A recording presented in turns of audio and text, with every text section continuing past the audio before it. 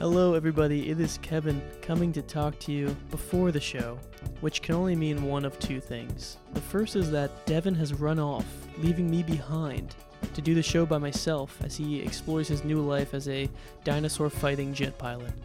Or it's that Devin is here, and the only thing I need to let you know is that my audio for the first half of the episode is messed up, and that I forgot to turn my mic on and then realized halfway through when it comes back by the end of the episode.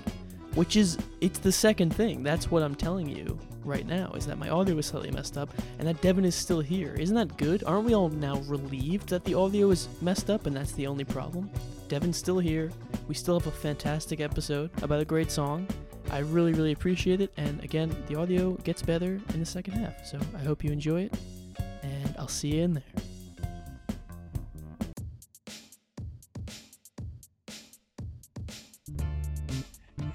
Let's see if I can just do it right off the top. Go for it. Hello, everybody. My name is Kevin Verga. And You're doing great. No script. my name's Kevin Verga, and I'm joined as always with my co-host Devin D'Agostino. Devin, how are you? I am all right, and I am Yeah. playing no games. Me and Devin are going to play a few games today because we're going to stop making sense. And what that means is every episode, Devin and I choose a new Talking Head song to analyze and ponder, and we let our minds wander to uncharted realms of science and comedy and music, where we answer such burning questions as who took the money away, where is my common sense, what's the matter with him, and where is that large automobile? All this and more coming up on this episode of Devin and Kevin Stop Making Sense. That was right off the dome. So I'm excited going into this episode. Devin, what song are we doing this week? We are doing Slippery People off Speaking in Tongues from 1983.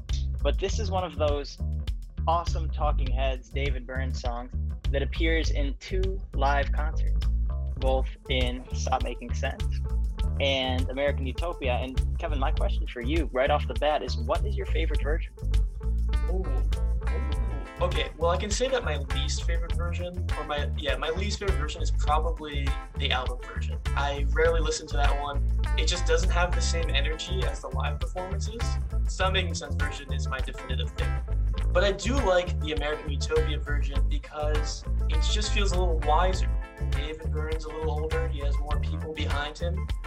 He takes his time with it, and the differences in the American Utopia version highlight everything I love and the energetic nature of the Stop Making Sense version, which I love so much. I like that. And I think in a future episode, we definitely have to talk about the maturation of David Byrne between Stop Making Sense and American Utopia. I rediscovered that album version. I think I had almost never listened to it. I first found Slippery People through Stop Making Sense. It's interesting. It's different. A little more techno, a little like synthesizer, electronic, a lot like other songs in Speaking in Tongues. But speaking to the American Utopia version, because in that American Utopia version, I love that little drum line in like the third quarter of the song. I'll listen to that over and over, just that section. But I think, maybe we'll just go right into it right away, is that American Utopia is a more explicitly religious version of the song. Wow. That was actually a conversation we had a while ago, back in August of 2020. And we ended it talking about whether science can be a religion, and if what we do, meeting once a week to talk about and almost worship Talking Heads in a way, is a religion. This is almost a religious experience, and that you can have a religious experience, especially in American Utopia, because that was transcendent. I left my body. So I'm fascinated, absolutely fascinated in what you mean by a religious interpretation of the song, because I did not see that at all in this song specifically. First, remind me to come back to Left My Body, because that's going to be big on some of the stuff I want to talk about today. Why I think American Utopia is more explicitly religious is the movements they're making. When he goes up and he looks and he says, God help us, and he looks to the sky, and throughout the song and at the very end, they almost end in prayer. I'm doing it on an audio medium, but you can picture me, if you have any idea what I look like, looking up into the sky with my hands up, looking at God, asking for clarity. One of the main things I think of like religion, church song, is the call and response. It feels very like gospel-esque. which is cool too, because Mavis Staple, a gospel singer and a civil rights activist, actually covered this song, Religion. I'm curious. So you didn't get religion out of this song?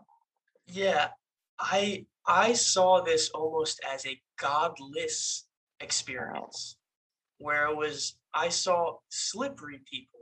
My question back to you is, I mean, you don't need to answer this right now, but what is a slippery person? What makes a slippery person? And when I heard these lyrics, it just felt like outcasts of the world just trying to make it and convince each other and find trust in a distrustful world. That's what I heard about. So when I saw God help us lose our minds, I wasn't picturing a evangelical experience where they were looking up and looking to God seriously. I felt like they were looking and mocking this godless society of God help us, where are you? We need your help to find the truth and light in this dark, dingy world down here with all these slippery people slithering around here. Interesting. I got a lot there. So Yeah. first, this is something I realized only upon this listening this, I guess, experience with the song. So often when I'm looking for my stop making sense, I'll just type words in the song that stick out to me into Google and like see what comes up. But I've spoken about it before. My first introduction to a lot of these songs was during childhood. And since childhood to today, literally 20 minutes before we sat down and recording, I interpreted slippery people literally as people who were slippery and sliding around like a snail or something. Only once reviewing it did I remember that slippery has another definition, like someone who's elusive. I think there's a secular and a religious interpretation to it. So a slippery person, I don't know if there's that connotation comes for you as well, but like almost like a slippery preacher, like trying to convince the people, trying to convince the masses to believe something, or like you picture those big mega churches and someone there leading it and they've got the slick back hair and they're slippery. But I did have a secular interpretation of it too, so maybe we'll start with that. Like a common theme in Talking Heads songs, David Byrne's music, is this idea of like struggling against post-modernity in society, making sense of a world that doesn't necessarily have sense or all is determined outside of us. We talk a lot about like existentialism and Heidegger, which I think is a common theme, this idea that we live in an absurd universe and all of the meaning comes from other people. And this song, again, could be, I think, interpreted in the lens of someone trying to like break out of this, especially that line, put away that gun. This part is simple. Don't try to rebel against it. Just sort of go with the flow. Be like a wheel inside a wheel, not really going anywhere, just spinning endlessly, following what the people have to say or what the people around you are saying. The lyric of turn like a wheel inside a wheel has always caught my eye and ear. It is one of the defining lyrics of this song. It's what the song ends on. In almost every version, the last lyric song is turn like a wheel inside a wheel. Now that you do mention it, it does seem like it has a religious connotation. It's just concrete enough to feel real, but it's also just abstract enough. The wheel inside the wheel sounds like a duality and innerness, outerness aspect that I see in Christianity and maybe Buddhism or more Eastern philosophies. I'm just so taken back by like a true religious approach to the song, because I felt like I was so far from God during the song that I'd like you just to continue. What are some more thoughts you have? So I will jump into religion, but first, actually, I think we should hear a word from our sponsors.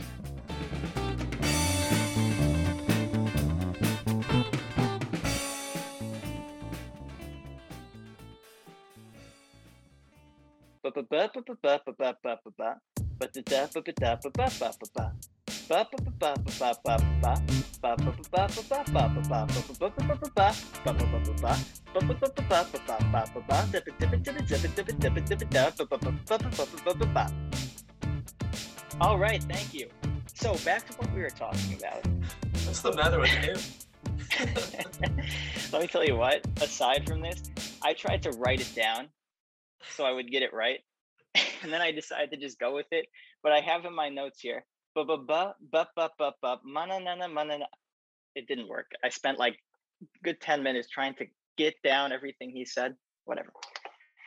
So religion in this song, We've spoken about this actually in a previous episode, and I can't remember which one. Maybe you do, but glossolalia, which is like an incomprehensible language, no control over it, which is also referred to as, this is like the Rosetta Stone, I think the Da Vinci Code of David Byrne. We're going to break them down today.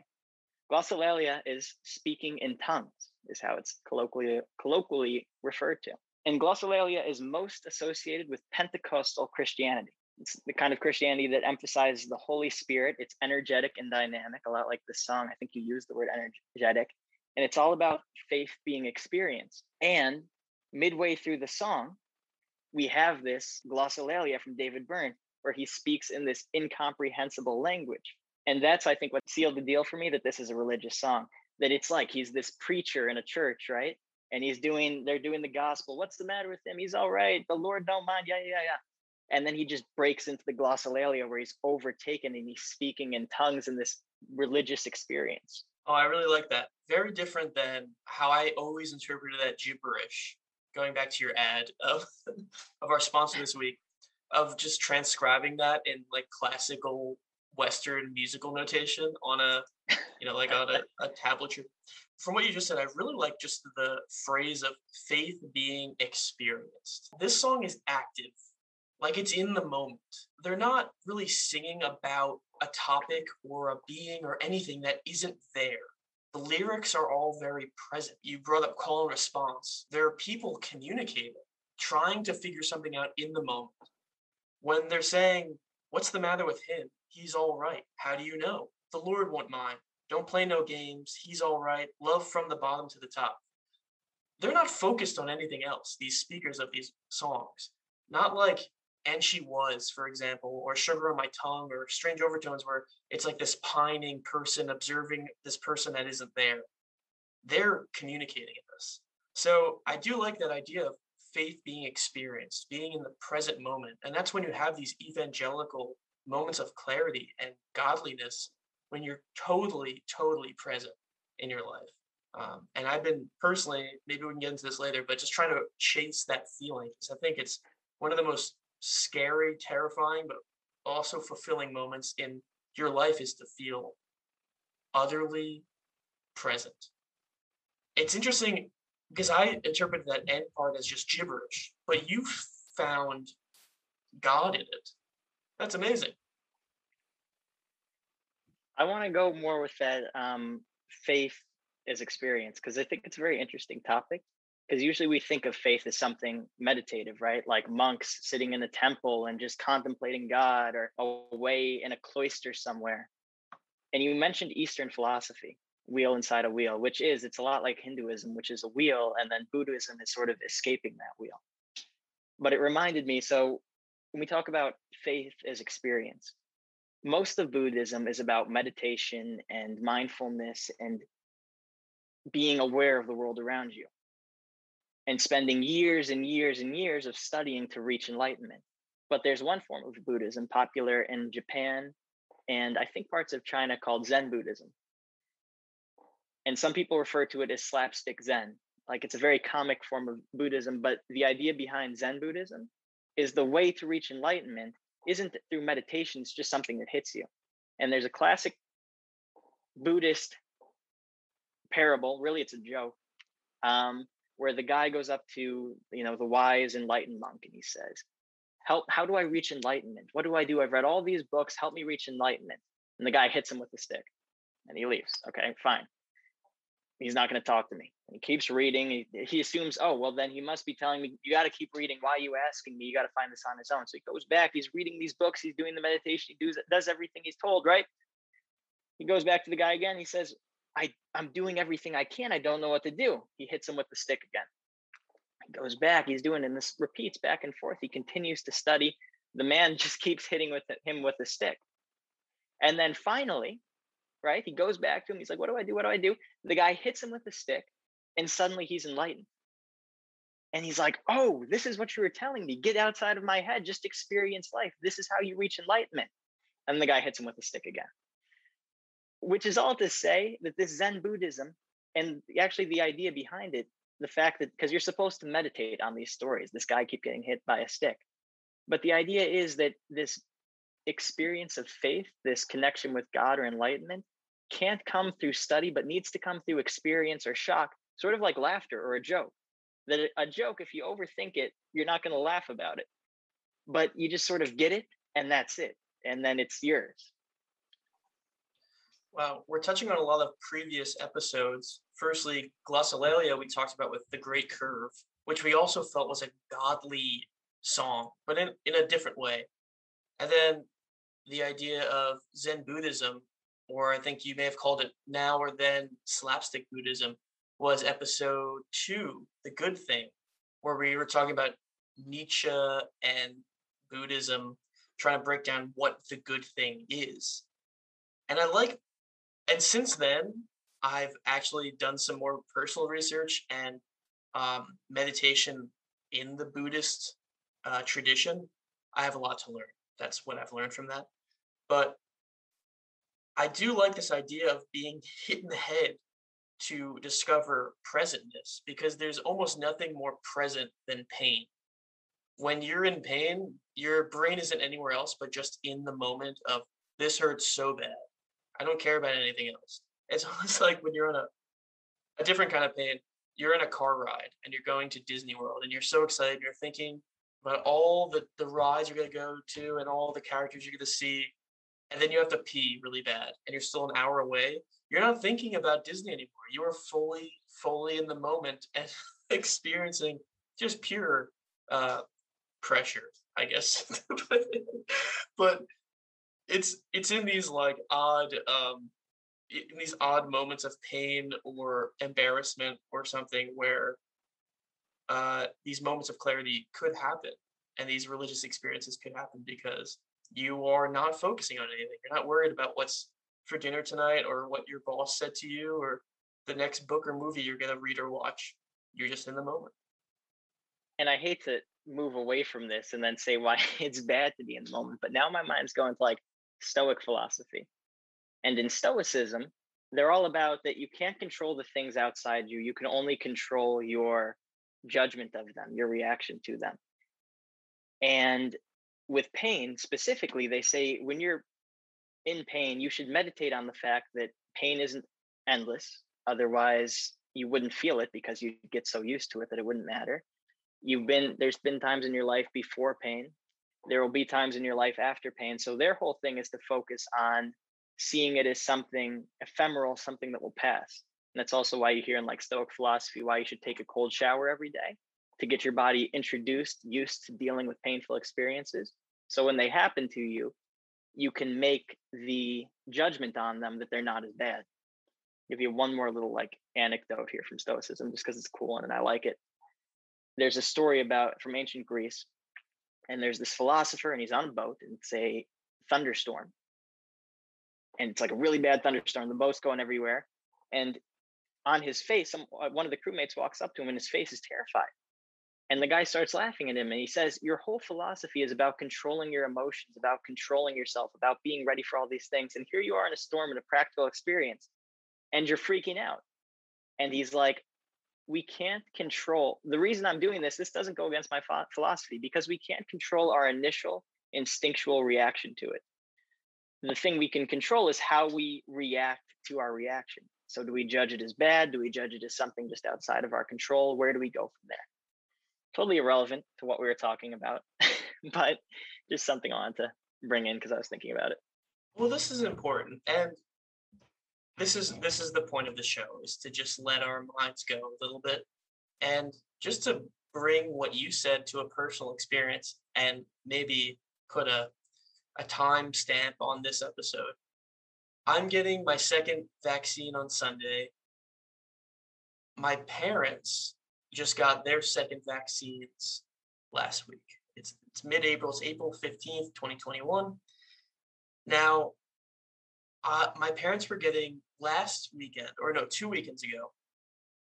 2 weekends ago on Easter, my parents were like a few days away from getting their respective vaccines, and we were spending Easter in my uncle's house in the Poconos. Pretty remote place, just trying to stay safe, but trying to spend the time with the family. Now, person that we had in contact the week prior just called us on Easter morning and said, "Hey, I just tested positive for COVID." And I reacted. I was scared because we all had one vaccine dose in us, but I felt so close yet so far away from the reprieve of full vaccination. And I reacted. I was scared. And I got angry at myself and my parents and the person that was sick. And I just lost control because this whole pandemic, I've avoided it so far, and I can't believe we're so close. And I blew the ball at the 1 yard line. And also at the same time, I'm reading the book Being Peace, about living a peaceful Buddhist life. And it reminded me of that. Yes, yeah. A wonderful, wonderful book. I've learned so much from that book. But when the chips were down, I reacted like a fool, an emotional, scared person. And while I forgave myself and apologized when I needed to apologize, I was disappointed that I learn all these things. It's like that Buddhist monk that goes to the wise teacher. I'm reading all these books, and the teacher's like, well, now experience it. Actually put into practice Being Peace. Don't just read about it. So I learned a lot from that experience. Luckily, the person who contracted COVID is doing well. My parents, we all tested negative. But yeah, just like it, I had to put my money where my mouth was and live these experiences in the present moment as opposed to just reading about them. It's always a good lesson, though a tough lesson to learn. Well, I think all of these things are revolving around the idea, which I think is very important, is not taking things that happen to you too seriously. Being willing to take a step back and have a little fun. But on the other hand, bringing it back to the song here, I think this is the exact opposite of whoever our protagonist, whoever the main character in the song is, because they're clearly trying to hide what they're actually feeling. So I'm looking at these lines like, what about the time you were rolling over, fall on your face, you must be having fun. Sort of like you trip and you try to walk it off like everything's okay. Walk lightly, like there's other things going on, but you want to sort of stay under the radar. Put away that gun. This seems like someone who's very anxious, very stressed out, on the verge of something really bad, who's trying to hide it, taking things too seriously. Almost the exact opposite of what we've been discussing now, which the Stoics, the Buddhists, are all trying to tell us to do. I really like that interpretation of that section. Walk lightly, think of a time after you just fell on your face. It really is like what I just did. I just fell on my face. I didn't practice what I preached of peaceful Buddhism. And I had to get off. I had to shake myself off. It's kind of like when you trip on the escalator and you just feel like, oh no, I'm just jogging. Like you just kind of shake it off, and then you think of a time that you kind of don't want to be in the present.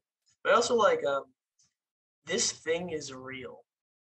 That was a line that I would meditatively write over and over again in my journals when I was a senior in college, because it was just such a surreal experience being a senior, and just being alive is also quite an experience. So I just kept writing, this is real life, over and over again, because I felt like I was just in such a fog that was my meditation to come back into the present, is that this is real life. And it goes back to what a few episodes back, where the secret of life is that this is not a drill. This is real life. This is the ball game. Now we can go two ways with that. We can either be utterly terrified that this is the one life that we get. We're constantly scared of being present, so we create an ego that's so thick that no real emotion can get through, and we can live peacefully in the deep trenches of our minds. Or we can surrender to reality, open ourselves up, which is equally painful and scary, but in a much more fulfilling way. And both of it originates from being present, being vulnerable, and knowing that this thing is real. Whatever we're holding, thinking, or feeling, experiencing. The present moment is all we got. I mean, and I promise I'm not going to bring him up again, because I don't even like the guy. But Heidegger's philosophy, right? You're stuck in the everyday life and you need to be thrust out of it. You're not realizing that this thing is real. It's only when you take a step back and realize this is it, right? This is my one existence, and I have the opportunity to make it something I want to be, or just to continue with the everyday life until the end of my life and maybe not even realize, which again, he never, and I haven't really stressed this in the past, he never makes a value judgment. So if you choose to live your life with the crowd, that's fine. But if you choose to break out of it, he refers to it as authentic life. I think the German translation is a little different than our idea of authentic. And you picture your life from your deathbed and go back on it and reflect on it, then you're living that authentic being. By Heidegger. Going back to that stressed out guy though, I really like the part too, because I think it's a very, not a universal experience, but one that's easy to connect to. Sitting in the tub, pull out the plug, the water was running out, cool down, stop acting crazy, they're gonna leave and we'll be on our own. I'm someone who will meditate in the shower. Like when not meditate, but when I'm stressed out or something, I'll just sit in the shower and totally separate myself from everyday life. And then you turn off the shower or pull out the plug on the bath and the water's gone. It's interesting. I'm gonna take a step back because I'm saying I'm separated from everyday life when I'm letting my mind wander in the shower. But really I'm focusing on sensation, I'm realizing, because I'm feeling the water on my body. And I'm that's the major thing I'm focusing on. But then when the water stops, when you don't have that protection that you needed, when you're back in contact with the air, you have to realize, okay, what's going on? Calm down, get your towel on, dry off, and get back into reality. You can't hide away in the shower from reality. You got to start doing things. Well, a few things that you said reminded me of one of my favorite books, Franny and Zooey by J.D. Salinger, which I read twice every year. The first was the idea of becoming a bohemian, really breaking the mold and finding a life that suits you by going outside the common way of doing things. I think David Byrne is a real eccentric character, that rock star for decades, an accepted weirdo and artist, a figure of living a life that's truly full of experience and to the fullest. Cool thing about Salinger, and a big thing in his 9 stories that comes up a lot, is Salinger is very fascinated in Buddhism. So as we talk about faith and meditation, maybe there is a Salinger connection there to be found. I do find a lot of similarities with this character speaking, this neurotic, anxious person trying to find some sort of solace and asking all the wrong question, it seems, and trying to find some reprieve in God in Eastern and Western religions. With Zoe Glass, who's a little bit older than Franny. He's a successful actor, and he's kind of already been through all the existential dread that Franny has gone through. And he has an ulcer and chain smokes cigars, and he's like, God damn it, there's beautiful things in this world, but we self-sabotage and don't let ourselves to get there. And brings me back to the line, this part is simple. Try to recognize what is in your mind. I think that's a Buddhist idea, in that it's simple if we let it. Self-accept, self-observe, and just be present with your emotions and let them play out. Because when we start thinking about thinking, that's where we start to lose ourselves. Neuroticism or too much of this hedonism, that's when we start to become slippery people. And these are the people that Franny and Zooey despise. Franny says that it's all about ego, ego, ego, and her college professors don't make anything beautiful, and that all the actors and directors that Zooey works for just make these self-congratulatory, normal, predictable scripts, and they all think it's so great. That's what Mrs. Glass says, which is, what's the point of being so smart if it doesn't allow you to be happy? And I think I find that little nugget of hope and solace in that line. Try to recognize what is in your mind. I love that we're going with Salinger, and I want to talk more about him too. No one portrays a mental breakdown, I think, better than Salinger. That's very understated, I think, is the biggest thing too. It sort of happens. It was so cool at the end of Catcher in the Rye when he's in the asylum. It's totally different from everything else. Diatribe number 2. If you don't like Catcher in the Rye, you're wrong. This stuck out to me so much in middle school, right? No, high school. We read Catcher in the Rye, and all these kids I don't like Catcher in the Rye. Holden Caulfield's so whiny. He's so annoying. The only reason you don't like Catcher in the Rye is because you are Holden Caulfield and you're not willing to accept that. Because every white American teenager is Holden Caulfield, and they're just as whiny and just annoying as he is. And the reason you don't like it is because you haven't come to terms with what you are. So if you don't like Catcher in the Rye, you can stop listening to this podcast. Also, if you're an anti-vaxxer, you can stop listening to this podcast. If you're from Arkansas, I don't know why you're here right now. Get out. Damn it. Come back to me, man. Come back to me. I had the religious experience. I was going into the glossolalia. But what I wanted to pick up on what you were saying there, it's so interesting with Salinger, because Salinger's always writing about elitists, right? All of his characters are elitists. Holden Caulfield's a private school kid. Franny and Zoe, they got this nice, fancy New York apartment. Everyone in 9 stories. But the common theme is this like frustration with esoteric people in academia, this phoniness, right? What Holden Caulfield says over and over, phoniness, fakeness.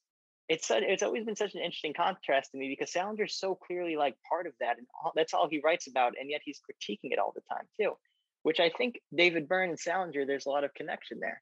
We talked about Salinger mental breakdowns. No one portrays neuroticism better than David Byrne. And also this sort of disconnect with Talking Heads. They come out on the stage, they're wearing these suits, they're wearing these nice clothes, they're coming in with like this preppy rock that we haven't really seen before. And yet all of their songs are trying to break away with that. No society. Society's like pushing us down. We're stuck in the everyday. We got to get out of it.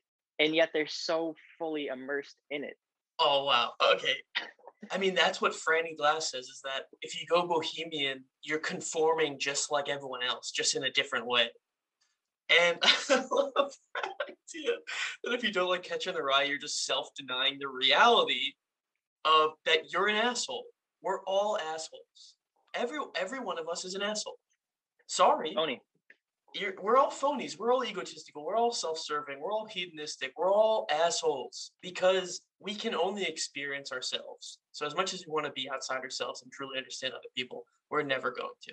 Careful though, because we're getting into dangerous territory. We don't want to be solipsistic, which is the idea that I'm the only consciousness that exists in the universe because I'm the only one I can fully understand. Breaking everything down. What if everybody outside me is robots? I have no way of knowing. And saying, well, I'm the only thing in the universe. I'm the only thing that exists.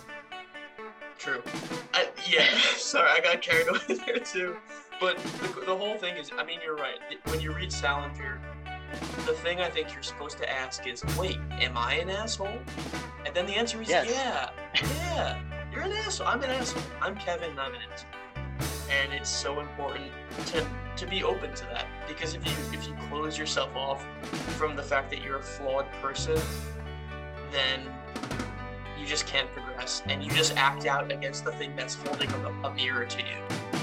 God help us.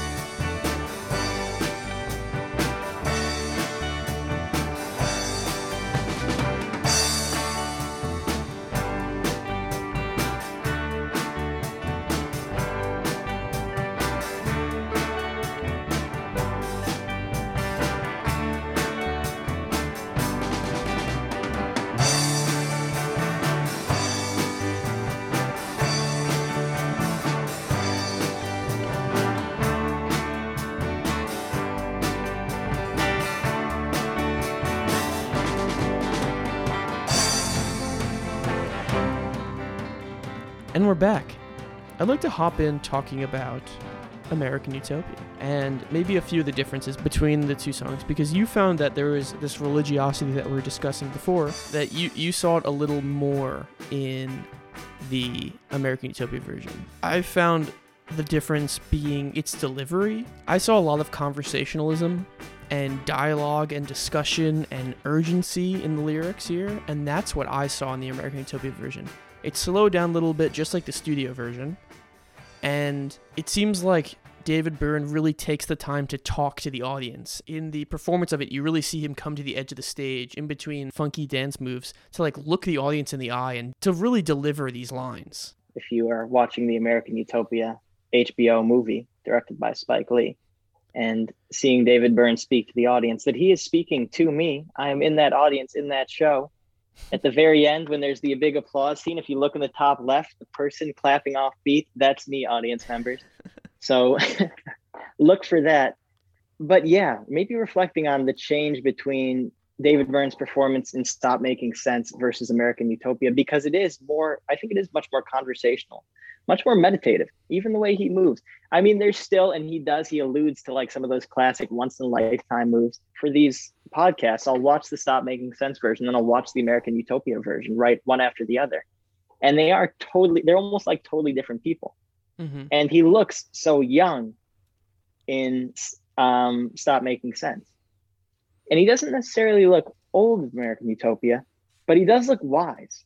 I was just surprised that Slippery People was put into American Utopia, which seemed to have a message about the world healing, and the Talking Head songs that he chose to put into American Utopia seemed to be pretty selective. Don't Worry About the Government and This Must Be the Place have messages behind them and a feeling behind them. And Slippery People just seems like something that I was just surprised to have been placed in American Utopia. So what do you think? Why do you think he chose that song? And also, what made you visually react? Like, what came to your mind?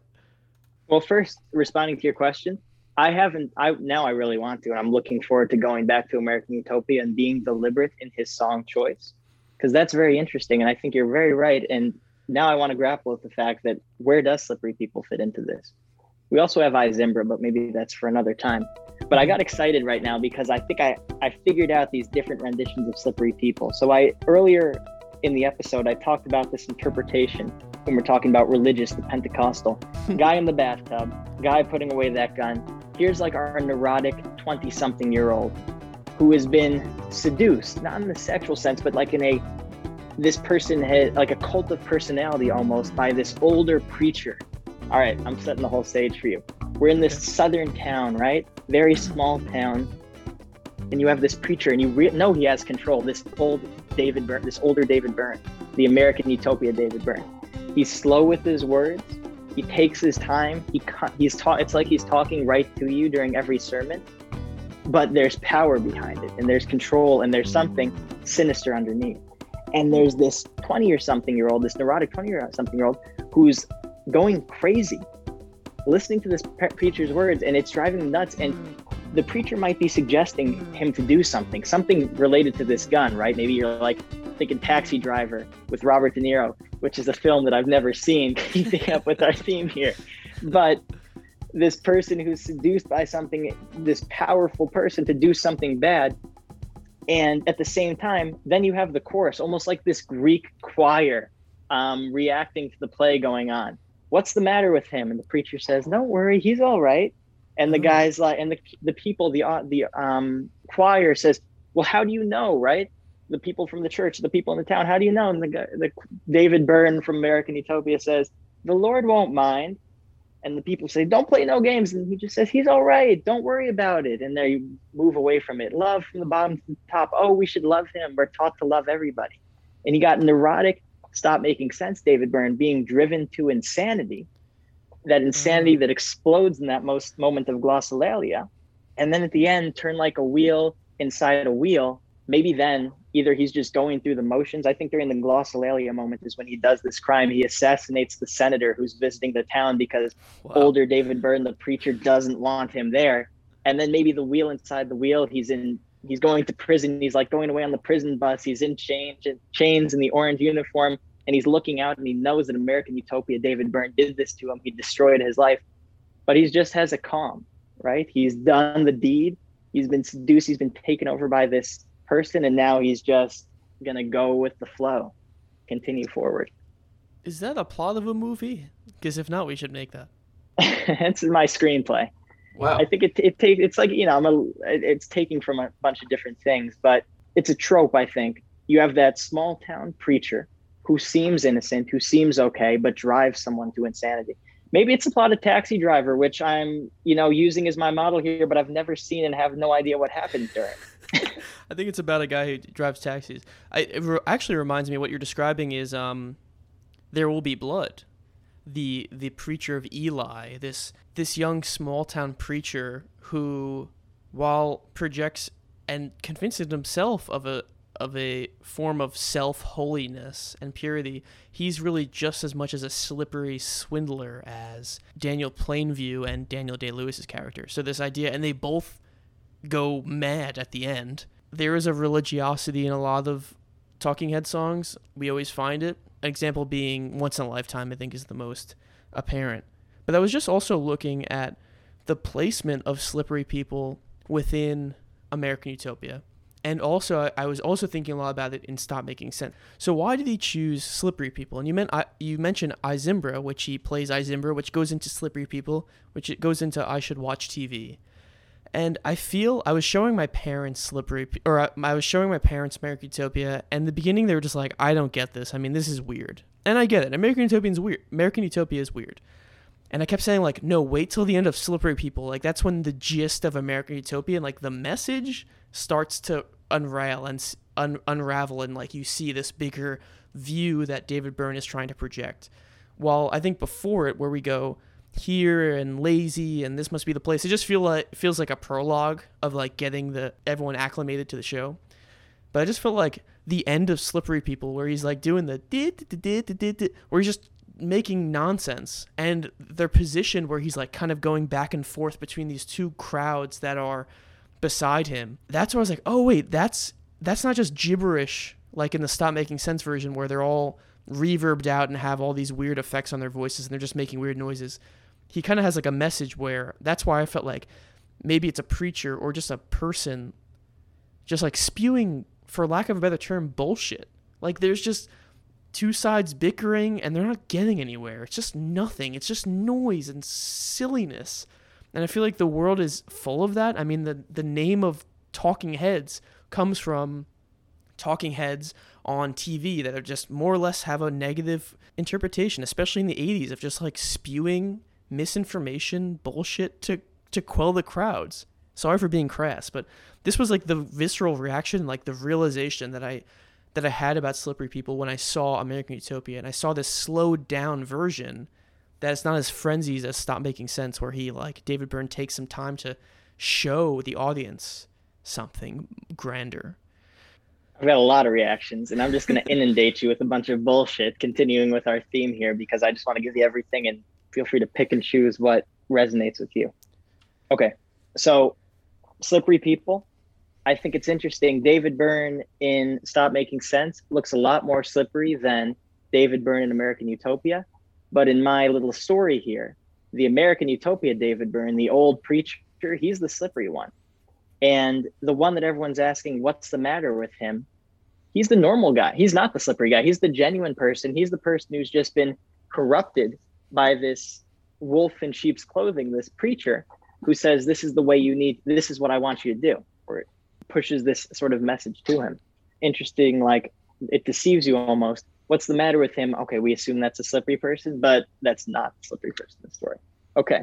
You talked about Daniel Day-Lewis. That's cool too, because I was looking at some interpretations of the song, and a lot of people related to The Crucible, which is another play about a small town that's corrupted by religions, about witch hunting and how these women, to get rid of other women, like claim other people to be witches, and religious zeal and being corrupted by religion. Daniel Day-Lewis is the lead actor in the movie of that. Because I want to go back now. I do want to be deliberate in like looking at the set list. It's something I never do. I think I've mentioned it before. Is a lot of my experiences with Talking Heads where it's sort of disparate songs. Very rarely did I listen to an album the whole way through until we started this podcast, which gave me a whole new experience. And especially with Speaking in Tongues, I want to return to too, because I'm thinking there's a lot of religion, moon rocks we talked about, science, religion. With American Utopia, tying back into the beginning of the episode, it's something totally experiential for me. Mm-hmm. And you talked about how for your parents, it's like you're like, get through Slippery People and then you can get the message of it. And your sort of experience, you very much meditate on it. Yeah. Which gives you a richer experience of the thing, but you're meditating and reflecting on the songs, you're finding a story. I think for me, it's just something I experience. Going back to our two different forms of Buddhism, Zen Buddhism versus the more classic one, neither of those, or, Heidegger again, neither of those is authentic or inauthentic.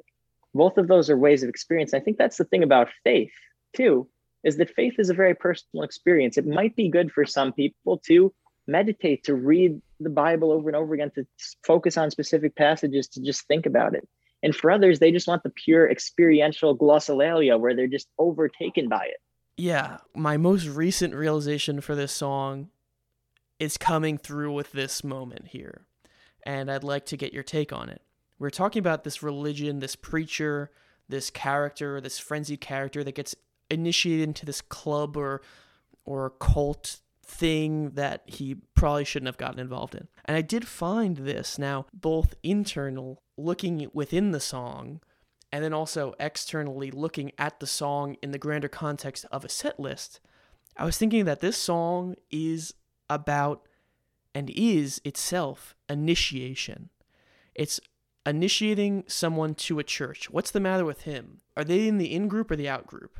And it's like, oh no, he's all right, like, trust me. But then also, talking about my parents, and my dad specifically has done this many times. He did this today while I was watching the American Utopia version of Slippery People. And he's walked in a bunch of times now where Slippery People is playing in my room, or with me and my sister in our office, I'm like playing Stop Making Sense straight through. And he always walks in at the part where it's gibberish, babbling, weird, like like this time he was during that like synth, like piano solo. David Byrne's just like rocking back and forth like in a circle. And my dad was like, watched it for a second. It was like, shh, okay. And like walked away. And I was like, no, you had to like get through Slippery People. I kept saying that. And my sister's like, what is this song? Like, this is just madness. And I'm always like, no, it's good. Like, it's amazing. And that's because I think I'm on the in group. We have experienced American Utopia. We have made this religious reaction to Stop Making Sense. We have this in group mentality where we understand the song. But if you're looking at it and you're not initiated into David Byrneism or Talking Headism, you just see it as weird gibberish. That's the initiation. Like, if you like Slippery People, you've been initiated into as a Talking Heads fan, I think. And it's interesting, we talk about this gibberish and making sense of it, and we brought up glossolalia. And to the outside person, it sounds like gibberish. But for Pentecostal worshiper, that is like the highest form of religion. It's being overtaken by the Holy Spirit is the idea behind it, and totally experiencing God. If you'll join me, I want to stop making sense and potentially disprove God in this Stop Making Sense as we talk about religion. No, oh my God now, because wow. You'll see. Wow. So I took a deep dive into glossolalia. I think it's fascinating. And I read the neuroscience of it. So taking the religion and making it scientific. 2006, study from University of Pennsylvania, School of Medicine by Newberg and colleagues. They use single photon emission computed tomography. Basically, it's just a way to look at the blood flow in different areas of the brain to say, okay, when you're doing this thing, there's a lot of blood in this part of the brain, which means it's active. And we know we've mapped out the brain, and we know that some parts of the brain are responsible for specific functions. So they mapped out blood flow when people were singing a hymn and speaking in tongues. And they found a significant difference. When people were speaking in tongues, doing this glossolalia, there was a decrease in function in the prefrontal cortex. The prefrontal cortex, they call that like your mammal brain, that's all about executive function and cognitive control. So this is your higher thinking area of the brain. This is shut down during the glossolalia. Also shut down are parts of the temporal lobe. Temporal lobe is associated with hearing and language. So you're shutting down those language parts. This also relates, 1984, they were doing studies on this as well. They found spikes in the temporal lobe during glossolalia, which is just to say we're seeing a lot of changes in this area of the brain, this temporal lobe. I'm gesturing, it's basically around where your ear is. Has responsibility for language is a big thing. Now, here's where it gets cool. People with temporal lobe epilepsy often claim to experience religious or mystical experiences. So the activation of this part of the brain, the activation of this language part of the brain, the temporal lobe, results in religious experiences, according to people. We talked a lot about meditation. I'm going to come back to that, so we'll put it to the side. Out-of-body experience, that's what I told you to write down and I'd come back to. So Newberg says that in some sense, glossolalia is the opposite of the concentrative processes of meditation. All of those areas of the brain that are being activated during meditation are being turned off during glossolalia. You're less aware. You're disassociating. Another study, Christopher Lynn, 2011, looked at it. And interestingly enough, he found out that glossolalia resulted in a reduction in cortisol, the stress hormone. People were less stressed when they did it because he theorized they entered a dissociative state. You know, their consciousness was separated from their experience around them, which is what those studies suggested too. However, it is interesting to mention that there's increased activity in the parietal lobe, which is responsible for the sense of the body, and the amygdala, which is responsible for emotion during glossolalia. So a lot going on here. Now, Lynn and others theorize, and this is a quote from the article that I read. This was an article from dana.org. Glossolalia may involve variability in dopaminergic genes. These are just genes responsible for the release of dopamine, sort of the pleasure hormone, believed to also mediate susceptibility to hypnosis. So when we're doing glossolalia, let's just wrap it all up here.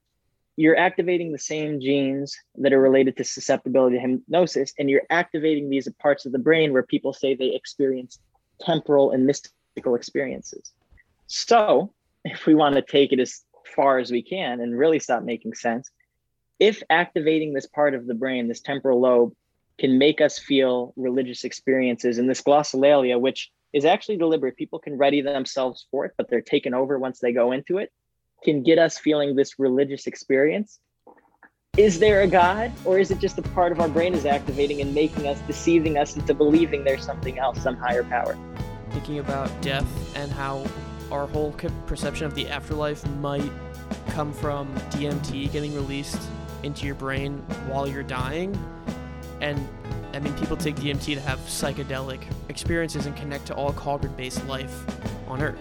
So I'm sure when that gets released in high dosages while you're dying, it's pretty psychedelic. And the people that die and then come back to life and say they saw all these things and felt all these things, was that God? Does God rest in the brain? Is the question. Can we recreate God with a pill?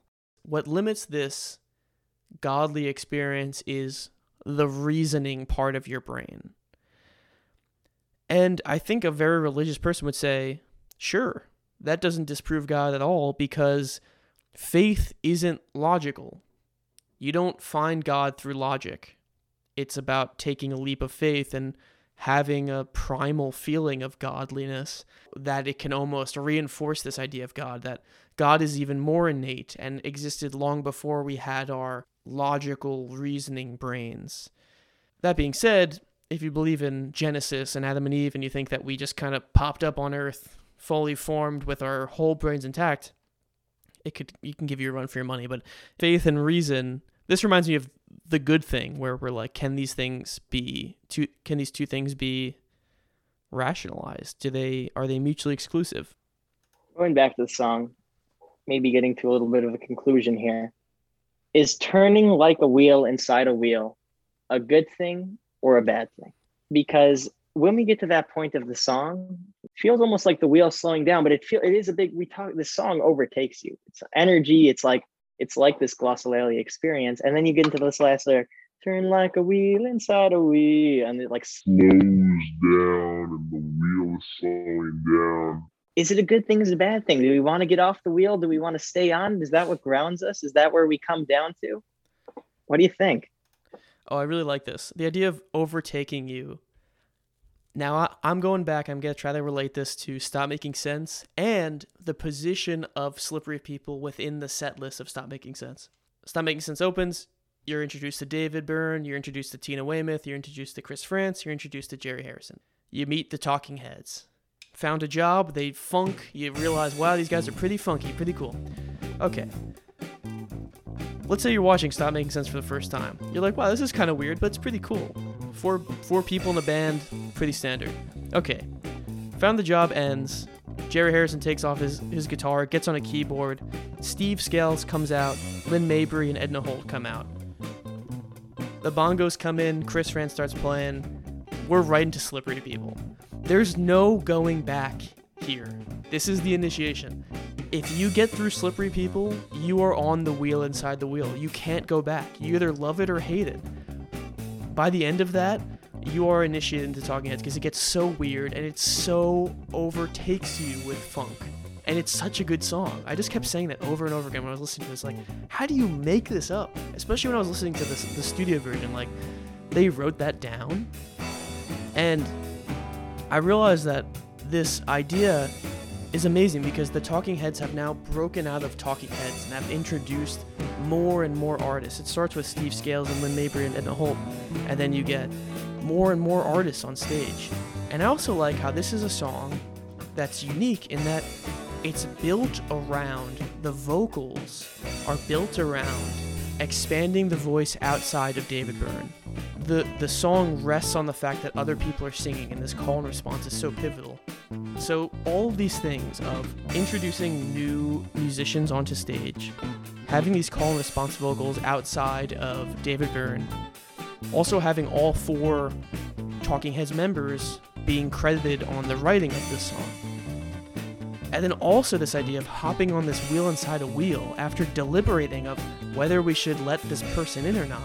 And then at the end, at the very end of that chorus, everyone's singing together, turn like a wheel inside a wheel. We all agreed in the end that we're gonna hop into this wheel and go together. And after keyboard solos and funk guitar and dancing oddly and rocking back and forth, if you make it to the next song on Stop Making Sense, you have been initiated. And there's no going back. You fall in love with it. I just watched Stop Making Sense with a friend for the first time. And after Slippery People ended, he was like, whoa, what song was that? And I was like, oh man, that's Slippery People. I've kind of had to take a break from David Byrne. I've been like Talking Heads out, and I hate to admit it. But we were recording Slippery People. Finally, for the first time in, and I say Talking Heads out, a week and a half. Finally, for the first time in a week and a half, I put on some Talking Heads. I listened to Slippery People. And yeah, I was like reinitiated. I was totally back in it. I couldn't stop listening to it. I watched every version. I watched the cover of it. The Mavis Staples version is really awesome too. Her collaboration with David Byrne, which is shot on someone's phone in like a shaky video. But this song, like the glossolalia, like being overtaken by religion, like being slapped in the head with a stick, it takes you over. You lose that executive function, the frontal lobe shuts down, the temporal lobe goes away, and you're just totally immersed in it. And like you said, there's no going back. You're stuck on that wheel like the hamster, and then eventually you get to the point where the wheel is rotating without you, and you're just riding it along. It's like when Franny Glass is searching for praying incessantly, you say the Jesus prayer, and eventually it takes over and self-actualizes it, and you don't need to physically think about it anymore. It just takes over. You're on the wheel inside the wheel. Devin, you're a born-again Talking Headsite. You've come back to the way. My son, the prodigal son, has returned to Devin and Kevin Stop Making Sense. We were talking about this. We had some really late nights talking about how you were Talking Heads out. You thought, we listened to Swamp endlessly for like a week and a half. We're going to do Swamp this week. You were really down on yourself. We said, how about we do Slippery People? And it's good to have you back, buddy. It's good to have you back. That's all I can say. It's good to be back. Thank you. Namaste. Thank you. God help us. All right, I have so much more to say, but the wheel will just continue spinning. So I think we got, what do you think? You have anything more, or should we end it here?